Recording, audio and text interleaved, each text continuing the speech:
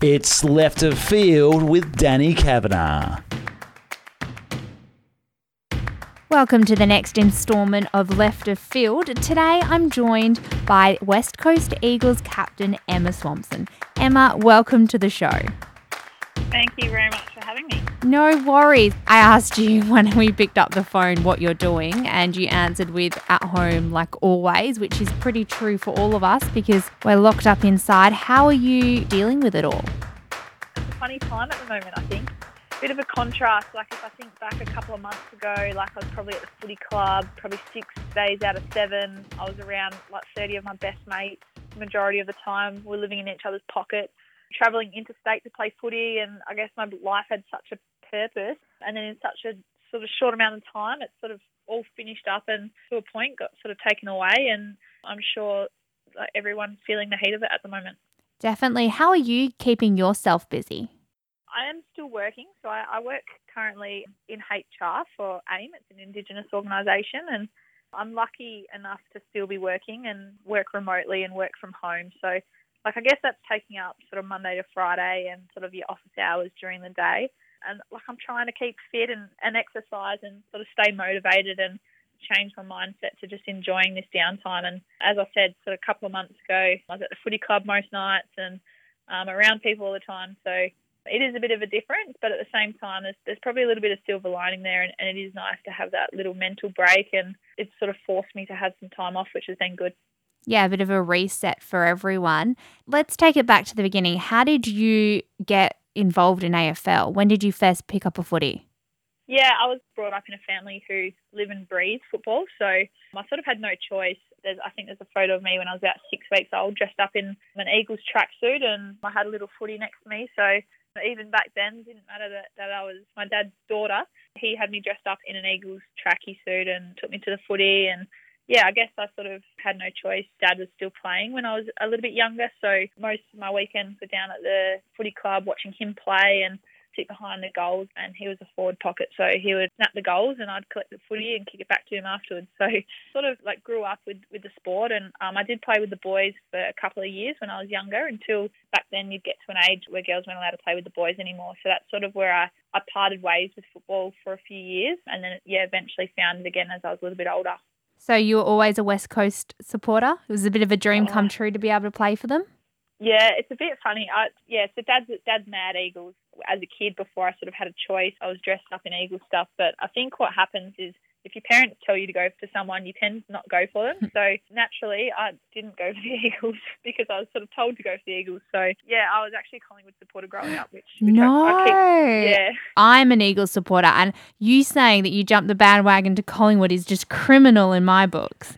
Yeah, it's something I keep it pretty quiet, to be honest, but it is a good story. I ended up finding my way back, and yeah, my dad and my uncle have a bit of a laugh now when they see me wear any Eagles kit around the house because 10 years ago, there's no way I'd be going anywhere near it. Would have been booing them at every chance. And yeah, it's funny. I say to Dad, he always gets his way, so we got there in the end. It is a sad thing for a lot of girls that they had to give up playing footy when they were younger just because there wasn't the avenues that there are now. What sports did you pick up? Did you find other sports that interest you?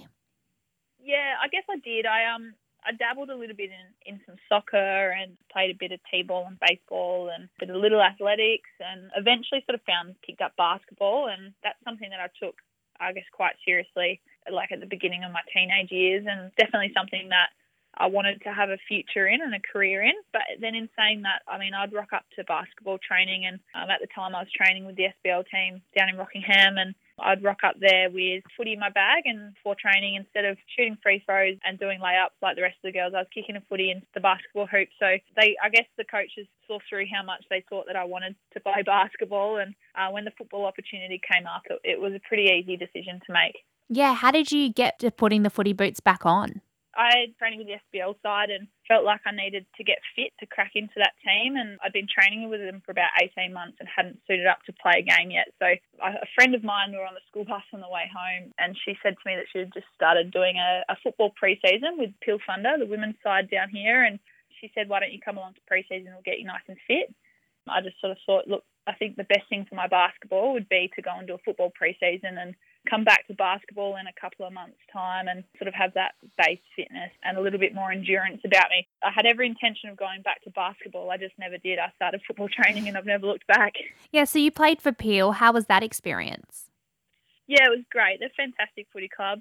It was sort of separate to back at the time. It's not anymore. It's in line with the Waffle men's Peel underside, but at the time it was sort of a separate little entity off to the side, and it was governed and run by some really great people who became really close family friends. My dad ended up coaching for about 5 years, so that was interesting, being able to play and have my dad as a coach. Definitely sort of those first couple of years playing the game that at the time there was no AFLW, so that was the sort of highest level we can play, and I really enjoyed it, and sort of that's where I grew to love footy. Then you got drafted to GWS. How was that? Again, like, fantastic experience, and I'll be forever grateful to the Giants for giving me the opportunity to not just play football for such a good footy club, but I guess leave my home, and something I would never have done without football being the vehicle to do so. I'm such a homebody, and once I get comfortable, it's hard to get me uncomfortable. It was just a great opportunity, something that I'm forever grateful for, and to look back and spend 3 years over in Sydney and just the lifelong friends that I've made over there and just how much I grew as a person over there as well. Just such a special experience. Getting drafted to a footy club and being able to live out your dream must be pretty exciting. Do you remember where you were and who you were with when you found out that you were going over to Sydney? Yeah, my story came around a little bit different. I was signed as a marquee player to go to the Giants, so it was actually pre-draft. So the way that it sort of worked back in the inaugural year was it's based off the WNBA concept that they have over in America, that each team can sort of sign a couple of players before the draft, and it can be Australia-wide. So you sort of had free reign on anyone in Australia you could pick from. And yeah, the Giants came to me with the opportunity, and I probably had 3 or 4 weeks to think about it, which was lucky for me. I know that some of the boys get drafted and they're on the plane the next morning to head over. So I was a little bit lucky, I guess, in sense that I actually had the choice. And yeah, it was too good of an opportunity to turn down, and sort of spoke about it with my family. And if anything, they sort of kicked me out and told me that I had to go. So yeah, it was pretty special, but a little bit of a different story, I guess, to the traditional draft stories. Obviously, you went over to GWS and you were a stand-up player for them. You're hardworking and, became their vice captain. Where was the moment that you knew that you were good enough to star in every game? That's been a bit of a growth and a bit of journey for me. Probably in the first year, it was such an unknown. No one really knew what the standard of the competition was going to be. And if anything, I kind of found comfort in that. And with the unknown came, you just sort of took confidence off the back of the last season you'd played, which for me, it was a Waffle W season over here for East Freo, and I'd had a fairly consistent season. We played in the grand final that year. So, yeah, I was sort of full of confidence, and I think having the AFLW and it being such an unknown, as I said, the standard and who you're playing against, you sort of didn't know the other girls. It was easy to sort of take that confidence into that first year. And I guess a couple of years following the first year, I've had a horrible run with injuries for 4 years. So I have had my fair share of, I guess, demons, I call them. I guess the little thoughts that challenge you along the way and want to tell you that you can't do it, you're not good enough. And just, I guess, a bit of a mindset and a bit of resilient confidence to just back yourself in. You had to overcome a shoulder injury, which you did in round 2 of your last year at GWS. How was that? Can you talk us through that injury? When did you know that you'd really stuffed yourself up there? I look back and I knew straight away that something wasn't right, and I remember the incident quite vividly, and straight away I knew that something was wrong. But I think what happened, like, adrenaline sort of started to kick in, and I sort of got up off the ground and I was like, I've just made a scene and the physio and the doctor's out here, but I think I'm okay to play on. And they took me to the bench, and I guess as the adrenaline started to wear off and I couldn't lift my arm above my head, I knew that something wasn't right. And it's funny, I sort of trained all week that week, and we got a scan on it. I'd ruptured a ligament in my shoulder, so we thought that we could strap it up and I could train, and I did. And the whole week I knew that it wasn't right, and I sort of got to the Friday. Girls were flying out to play Collingwood that weekend, and sort of knew deep down that I wasn't going to play again for that season. And to be honest, I knew I wasn't going to play for that football club again, and it was a really tough couple of months for me. I love that footy club so much, and I still do, and as I said, I'm forever grateful for the opportunity to play for them. It was a really tough time for that last sort of 6 or 7 rounds of football that the girls were out there playing, and not only I couldn't play because I just had a shoulder reconstruction and I was out of the game for 12 months, but I knew deep down that that I was going to head home and play for the Eagles the following year. And yeah, it was really challenging, and I guess something that helped me grow as a person, and yeah, I guess challenged me, and hopefully I've come out the other side a bit more resilient and can deal with adversity. So you mentioned you heading into that last season, you already knew that you were going to leave and play for the Eagles. How did that opportunity come about? The Eagles were obviously given an expansion license last year, so everyone knew that the Eagles were going to get a team in the competition in 2020, along with 3 other expansion teams. And like all good footy clubs, like Eagles had started doing their list build a couple of years in advance. They weren't actually allowed to approach any players, so I hadn't actually been approached by the Eagles, but I knew that the opportunity would present itself if I was playing good footy. And I probably played round 1 and had probably my best game, and then got injured in round 2. And there were doubts in my mind after the injury whether or not Eagles would want me, and I'd had a couple of injuries over the previous season, so I was sort of a little bit sceptical that Eagles might not want someone who has been so prone to injury. So there was elements of me throughout that time that sort of challenged myself and didn't know where I'd play or what I'd do. But yeah, I think reflecting back on it deep down, as soon as the Eagles got a licence and were coming into the competition, it was essentially my ticket home, and to be able to share such a special time of my playing career and my life with my family close by, which obviously meant a lot to me. Yeah, you mentioned about you got a greater perspective during that time. Did you learn to not tie, when you're injured, your identity to being a footballer? Yeah, absolutely. That's probably the number one thing. I've spoken about it before a couple of times with a few of the younger girls who have been injured, and probably pre-shoulder injury. Football was everything to me, and I probably saw myself only as a footballer, and yeah, definitely tied my whole identity to being a footballer. And it was really hard for me back then to think of anything or think of myself in any other way. And if you had have asked me probably 2 years ago what I would do post-career, or I would have laughed at you and said I'm going to play footy forever. So I was quite naive, I guess, and definitely did tie my identity to the game of football. And silver lining of sort of dealing with such a horrific injury is, yeah, that exactly what you said, perspective, and you really learn not to tie your identity to football. And it not only makes you a better footballer when you do have more of a lifestyle balance and a mental balance, but it also makes you a better person around the footy club. And I found particularly this year, I don't have as many emotional responses and sort of a lot more balance in the way that I approach the game, and I can have a laugh and enjoy my time a lot more. And it really is just sort of a game of football for me, and it's something that I value a lot, and it's really special to me. But at the end of the day, it is a game of football, and I know it's probably only going to last for the next 5 or 6 years, and then my life moves on. So who is Emma Swanson without AFL?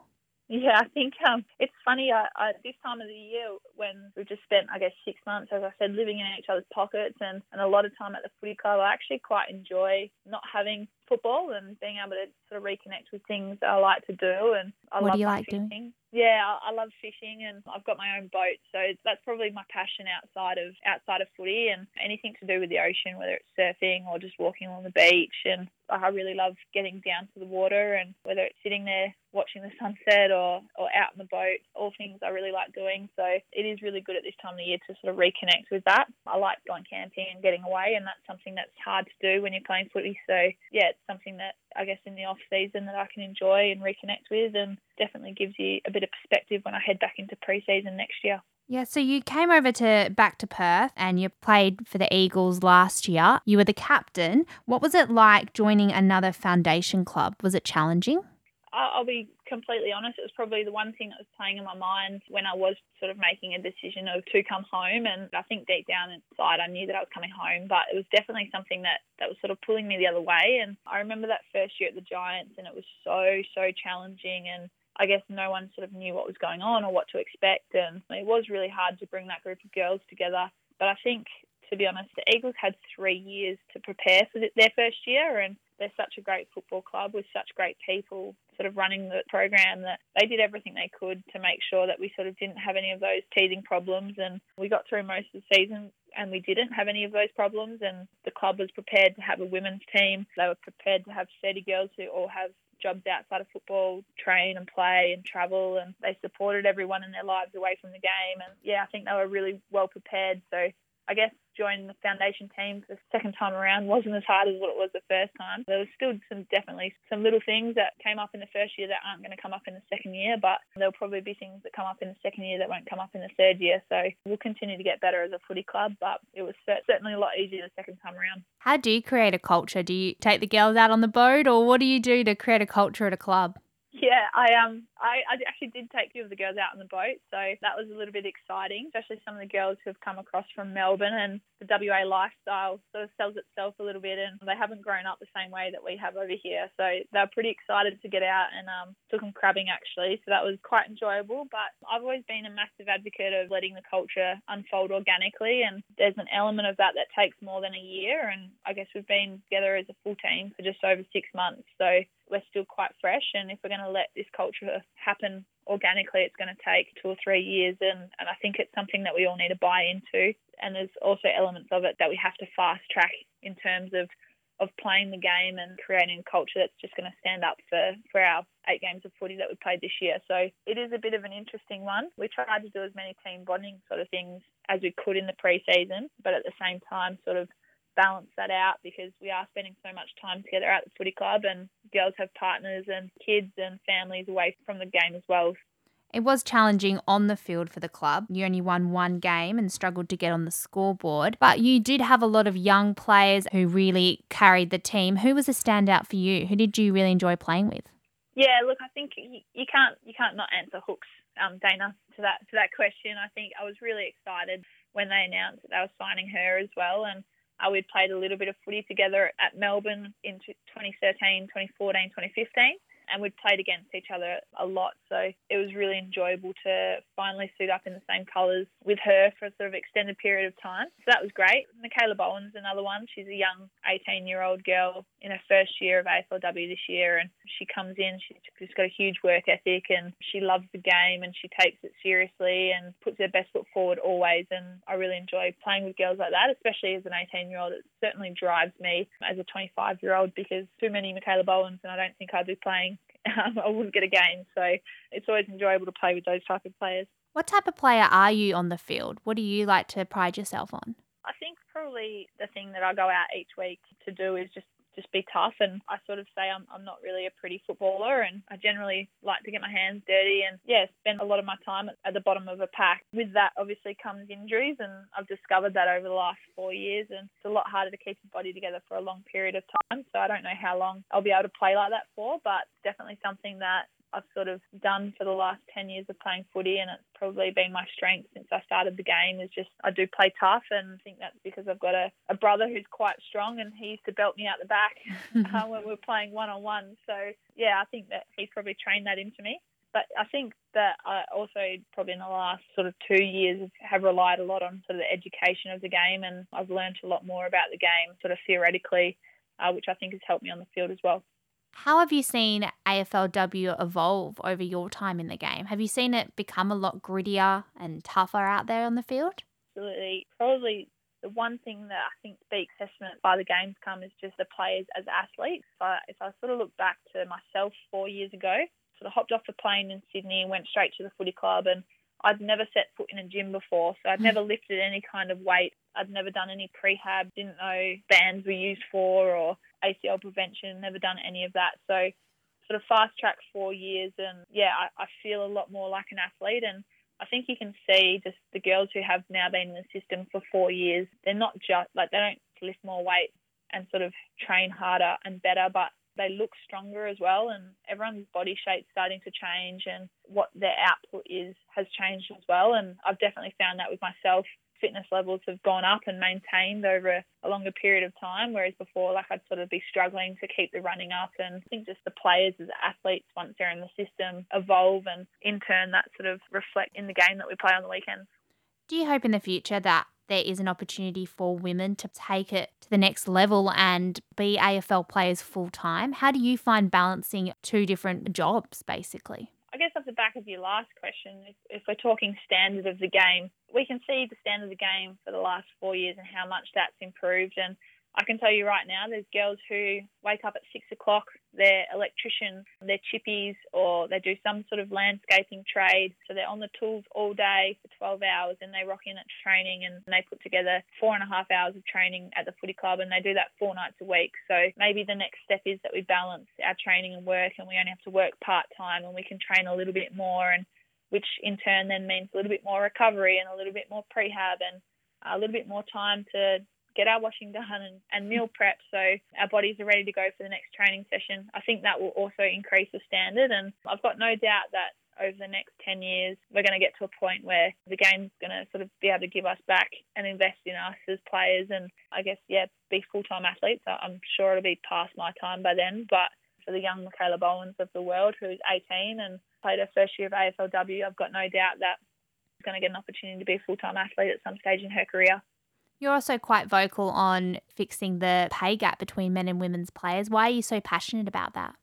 Yeah, I think for me it's not necessarily about the pay gap as such in terms of a number figure, but it's more just the opportunity. And I think I don't know how many players, maybe 400 AFLW players, maybe just under that competition. And out of all those girls, this isn't an exact stat, but taking an educated guess, I think 90% of those players would quit their jobs tomorrow for anywhere between $60,000 and $90,000 a year. So I guess for me, it's not necessarily about being vocal and trying to get the same paycheck as a Dustin Martin or some of the other boys, Luke Shuey.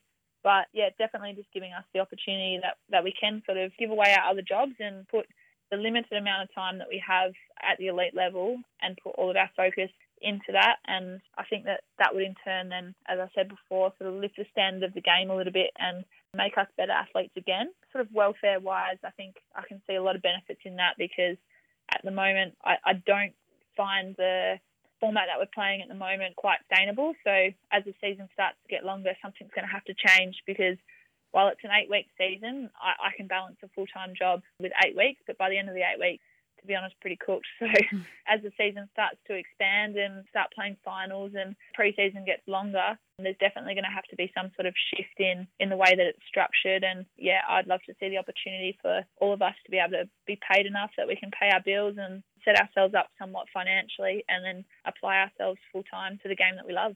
Obviously, the future of the game is up in the air at the moment with all this COVID-19. What do you believe the future of AFLW will look like next season? It's really hard to say, and to be honest, I don't know a hell of a lot, but I definitely stand by the AFL and all the hard work they've put in over the last 10 years to get this competition to where it is 4 years in. I've got no doubt that they're going to do everything they can to make sure that we've got 14 teams playing in an AFLW competition next year, and whether that's in January, February, March, or if it's later on in the year or at the end of the following year, I don't know the answer to that, and I don't actually think the AFL knows the answer to that, but I stick by them and trust the work that they've already done, and I guess have faith that they're going to put everything they can into making sure that we do have a competition. You've mentioned a few times getting a better perspective of the game and looking to the future. What does your future look like post-AFL? At the moment, so I'm working in HR for an Indigenous mentoring organisation, and fantastic for me to have something that's completely non-football sort of take up my days, and I can walk into a meeting or be on a phone call with someone that I work with over East and they've got no idea that I play football on the weekends. So to them, I'm just the HR manager and they sort of don't really care, and I quite like that, and it's quite refreshing. But no doubt when I finish playing the game, I'm going to want some sort of role in the game and sort of really take a liking to the player development and welfare sort of area. So I guess over the next couple of years, I'm going to start looking into what courses and experience I can get towards the back end of my playing career that's going to help me sort of take on a role, hopefully in that space when I finish playing, and hopefully be around the game when it does go full time and help out the girls who are young at the moment, so the Michaela Bowens of the world, and when they're my age, be able to sit down and talk to them as a player development manager and, I guess help them out and have some impact on the club culture that we've built from the start this year. You're definitely going to inspire a few more girls to pick up a footy, that's for sure. Who's inspired you along the way? Who do you look up to? There's heaps, to to be honest. I think at the very start when I was playing the game, Lauren Stammers was one who quite well known in WA and was a fantastic footballer, and I just loved playing against her, and she played for a different club obviously, and I was lucky enough to play in the state team with her once or twice. The way that sort of she read the game and knew a lot about the game and trained hard, and she was nice and physical to play on. So she was one that definitely when I was younger I looked up to and really enjoyed playing against her. What's some words that you like to live by and maybe the listeners can too, especially in these troubling times?